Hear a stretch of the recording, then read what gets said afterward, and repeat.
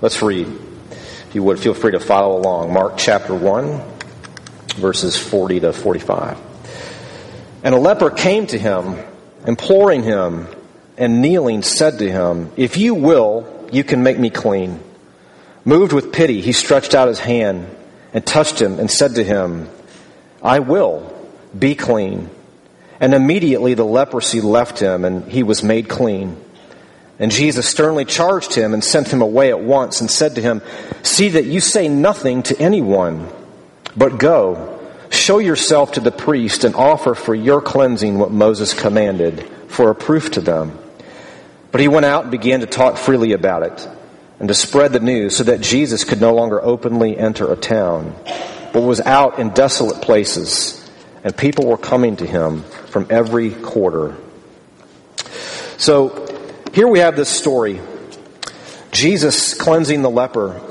Last week we looked at what Mark tells us is it's an overview of Jesus' ministry from verses 21 to 34 in chapter 1. It covered the course of one Sabbath day. And what we see in that passage we looked at last week was an overview of Jesus' ministry. And Mark tells us that at the end of that one day in Capernaum, in verse 39, Jesus, he goes throughout all of Galilee, doing the exact same thing. Cleansing people, casting out demons, healing people, preaching the good news. Everywhere he went, this is what he did. And when we come to the passage here about Jesus and the leper, it comes during this tour of Galilee. Because right after this, in chapter 2, verse 1, it tells us that he returned to Capernaum after some days. And we're supposed to get the sense here that while Jesus has been gone for a while, going from town to town, casting out demons, healing people, preaching the good news of the kingdom. We don't know how long, Mark doesn't tell us, but it's for some time and he's doing a lot. And it's striking that the one event, the one encounter that Mark includes from all of that touring, all of the going around in Galilee is this one. Before he comes back home to Capernaum. And it's this story of Jesus and the leper. And I think we're intended to ask the question, well, why this one? Why of all the possible encounters that Jesus had throughout all of Galilee, why does he pick this one?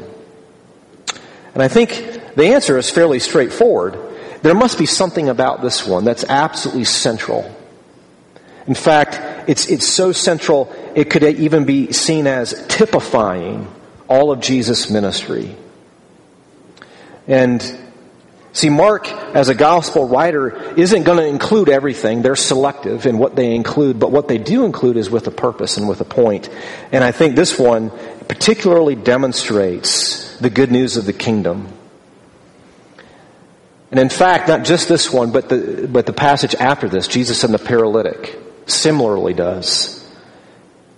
And even after that one, when Jesus comes to Levi, who he calls as one of his disciples, we see in these three episodes at the very beginning of the gospel, after this overview of his ministry, the core, central, most important truths about the kingdom of God. That we need to be cleansed by Jesus. That we need to be forgiven by Jesus. And it all comes to us by grace. So that's what we're going to spend this week and the next 2 weeks looking at together. But here we have this story of Jesus and the leper. And in the ancient world, leprosy was a widespread disease with really little to no chance of ever recovering, of ever being healed from it. And some scholars suggest that there were as many as 72 different types of skin afflictions that fell under this one heading or this one name, leprosy. And if you're interested, you could go to Leviticus chapter 13 and 14. Incredible amounts of detail and direction and specification for how to identify these skin diseases. And if someone does recover, if they are healed, what are the priests supposed to do for this person? There are an awful lot of directions and steps to take. But what I want you to hear right at the very beginning is that leprosy was far more devastating than the average illness or a fever. It was much more than that. In fact, to be diagnosed with leprosy was to receive a sentence. In fact, nothing short of a death sentence. Listen to what Leviticus chapter 13 says. The leprous person who has the disease shall wear torn clothes, and let the hair of his head hang loose. And he shall cover his upper lip and cry out, unclean, unclean. He shall remain unclean as long as he has the disease. He is unclean. He shall live alone. His dwelling shall be outside the camp. Now that is a devastating sentence. To have leprosy meant that you were cut off from your family, from your friends, from your community. You were even cut off from God. You could not go into His house and worship. And you were cut off geographically. You were sent outside of the bounds of where you lived. You were literally homeless. You were not allowed to go home. And here we have this stunning sentence. And in fact, lepers in the Old Testament were referred to as the living dead.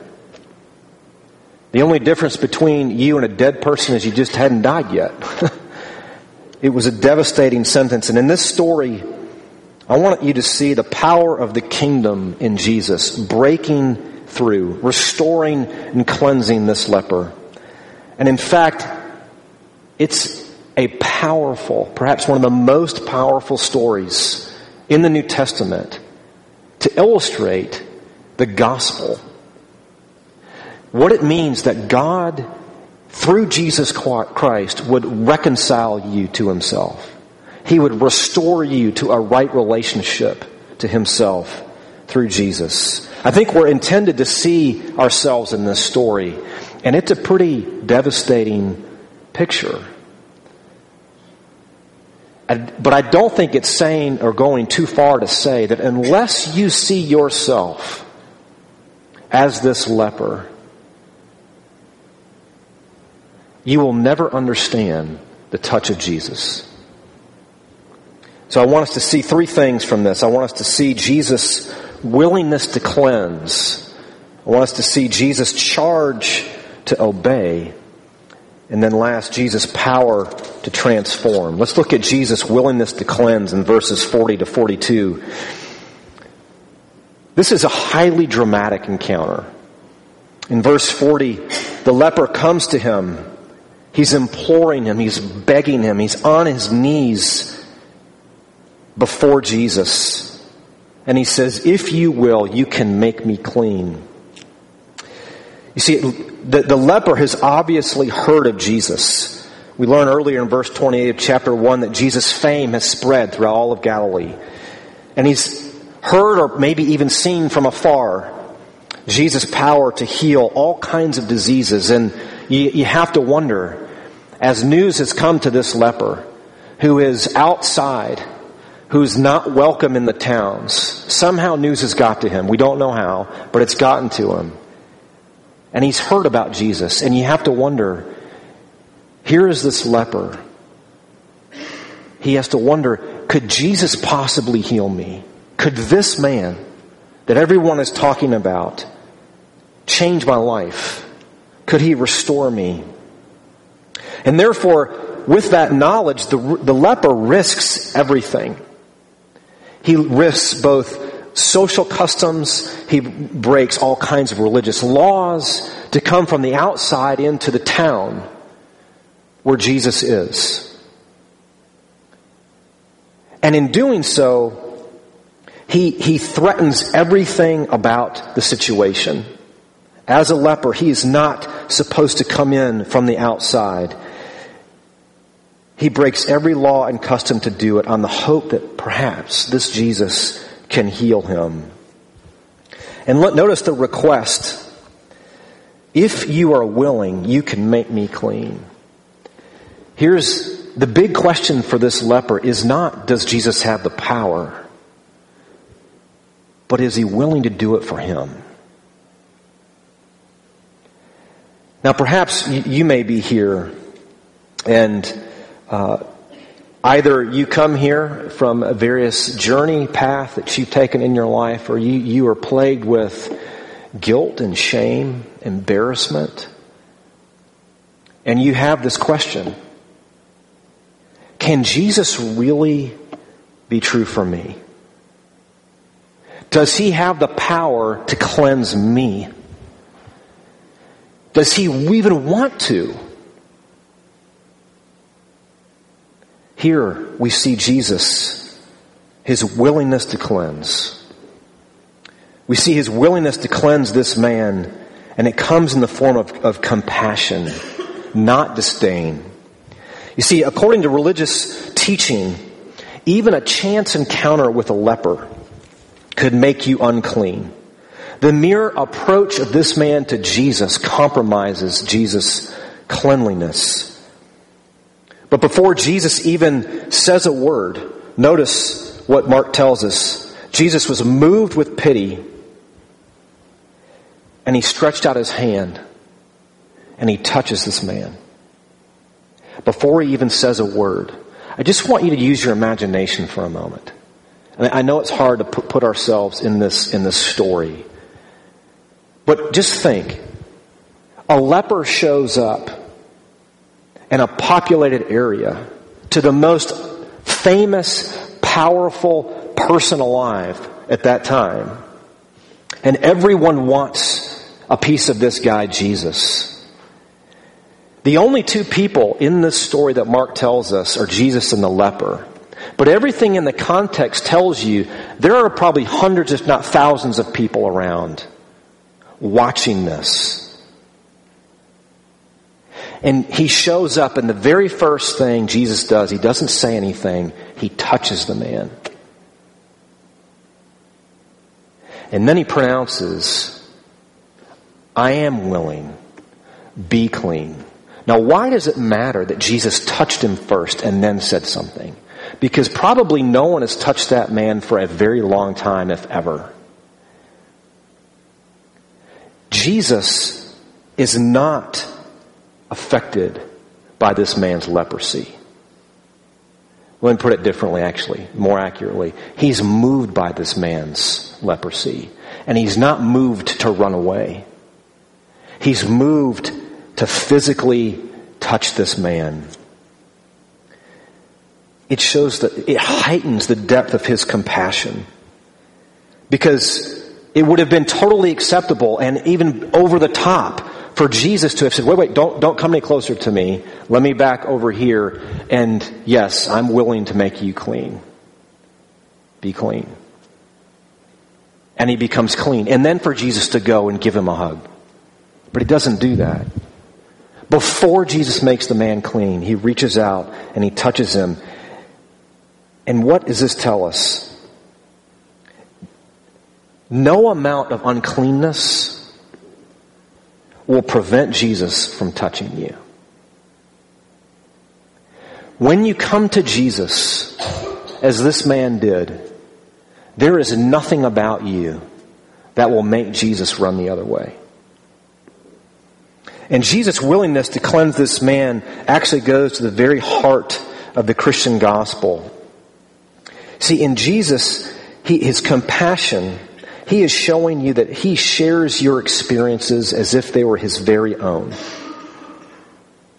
See, what Jesus is doing here, and he's not only pronouncing that this man is clean and cleansing this man, he's telling us something about his mission in coming into this world. And it's this. He is saying to this man and to you and me, I am prepared to become by choice what you are by nature. I am prepared to become a leper by choice so that you can have my life, that you can be restored, that you can be cleansed. Here we have what in narrative form, what Paul tells us in 2 Corinthians when he says, "For our sake God made Jesus to be sin, who knew no sin, so that in him we might become the righteousness of God." You see, the result of Jesus' compassion is he made this man clean. The leprosy is gone. But it's hard to imagine, I think, a more vivid picture of grace and the profound effects it can have on our lives than this story. But it's interesting. No sooner has Jesus pronounced on this man his willingness to be clean and the leprosy is gone, Jesus gives him a charge, and he charges him, he sends him away. So Jesus charged to obey in verses 43 and 45. He gives this man two directions. Look in verse 43. I want to look at the first one, and then we'll finish. We'll do the second one in a moment. But Jesus says, Mark tells us that Jesus sternly charged him and sent him away at once. And he said, "See that you say nothing to anyone." Now, I find this every time I read this story, I find this kind of baffling. Almost like, really? How can I not tell people I am cleansed from leprosy? In fact, if I just show up anywhere, it's gonna say that. How can I avoid telling people? Why does Jesus say, don't tell anybody? There is a whole lot of debate about this when Jesus makes these statements. But I think the simplest way to understand this is it was really easy to misunderstand Jesus and what he had come to do. His miracles were a sign of the kingdom. They pointed beyond themselves. They were not just displays of naked power, spectacles to be gawked at, that to draw a crowd. They said something.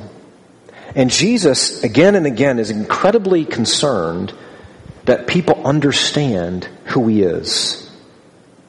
And in this case, he is far more concerned that this man follow his word, obey his word, than go spread the news about what he had done.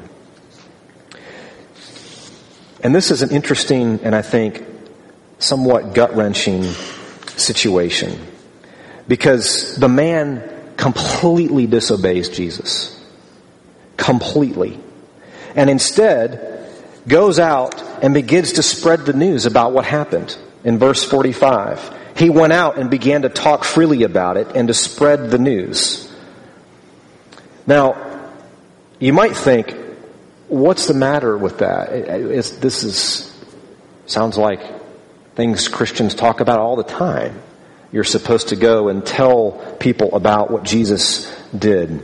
But listen, this is really important. Jesus just radically changed this man's life. Fundamentally and forever. And then he gives him a command and the man doesn't follow it. It's sadly that the leper illustrates a person who asks Jesus to do something but then will not submit to him. He's an illustration of people like you and me who go to Jesus in moments of despair and desperation and hopelessness. And he is gracious and he is merciful. And then we forget about it. And we go and we don't listen to him. It's a tragic display of someone who experiences grace and then does not honor Jesus by following what he says. And in fact, it's an example of how we want the power of the kingdom but don't want the king. And it's striking that in this instance, here he is, he's going around and he's saying what has happened. But this is particularly hard to hear, I think, that even in trying to serve God, you can ignore God. and maybe even especially in religious activity, we are prone to ignore God rather than to listen to Jesus and follow him. And why is that? Because when you're doing religious things, it's easier to feel better about yourself when you know you're not listening to him. You see, the failure of this man illustrates a basic lesson of discipleship, of what it means to follow Jesus. And one writer puts it like this basic principle that the Lord's work should be done only in the Lord's way according to the Lord's word. And here you have to ask yourself, as you hear about the gospel, as you try to embrace it and work it into your life, how do you know that you are actually following Jesus and you're not ignoring him? The most straightforward way to know that grace and forgiveness is seeping its way into your heart and your life is that you are growing to love doing what Jesus says. That you find yourself wanting to obey him. Not all the time for sure, but at least in an increasing measure, you find yourself wanting to delight him.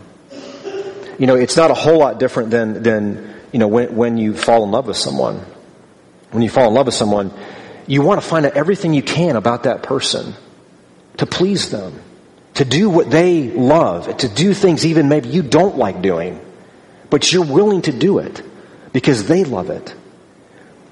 You see, when grace breaks into your life, when Jesus touches your life and changes everything about it, the only way to respond to such great kindness and generosity is to follow after him, to trust him, to listen to him. And how can you test yourself? Pretty basic. Are you a good listener? Or come at it another way. Another way to test yourself is, do you talk to him? Do you pray? Do you put yourself in the way of his word as you pray and ask him to help you to listen to him? See, despite this man's failure to obey Jesus, to say nothing, and in Jesus' command to go to the priest, to see the priest, we see something about Jesus' power to transform us. In verse 44, Jesus, after saying, "Don't tell anybody," he then says, "Show yourself to the priest and offer for your cleansing what Moses commanded for a proof to them." See, Jesus commands this man to obey God's law as it's really spelled out in Leviticus chapter 14. But I want you to notice a couple things here. Notice that the man's ability to keep God's law had nothing to do with him.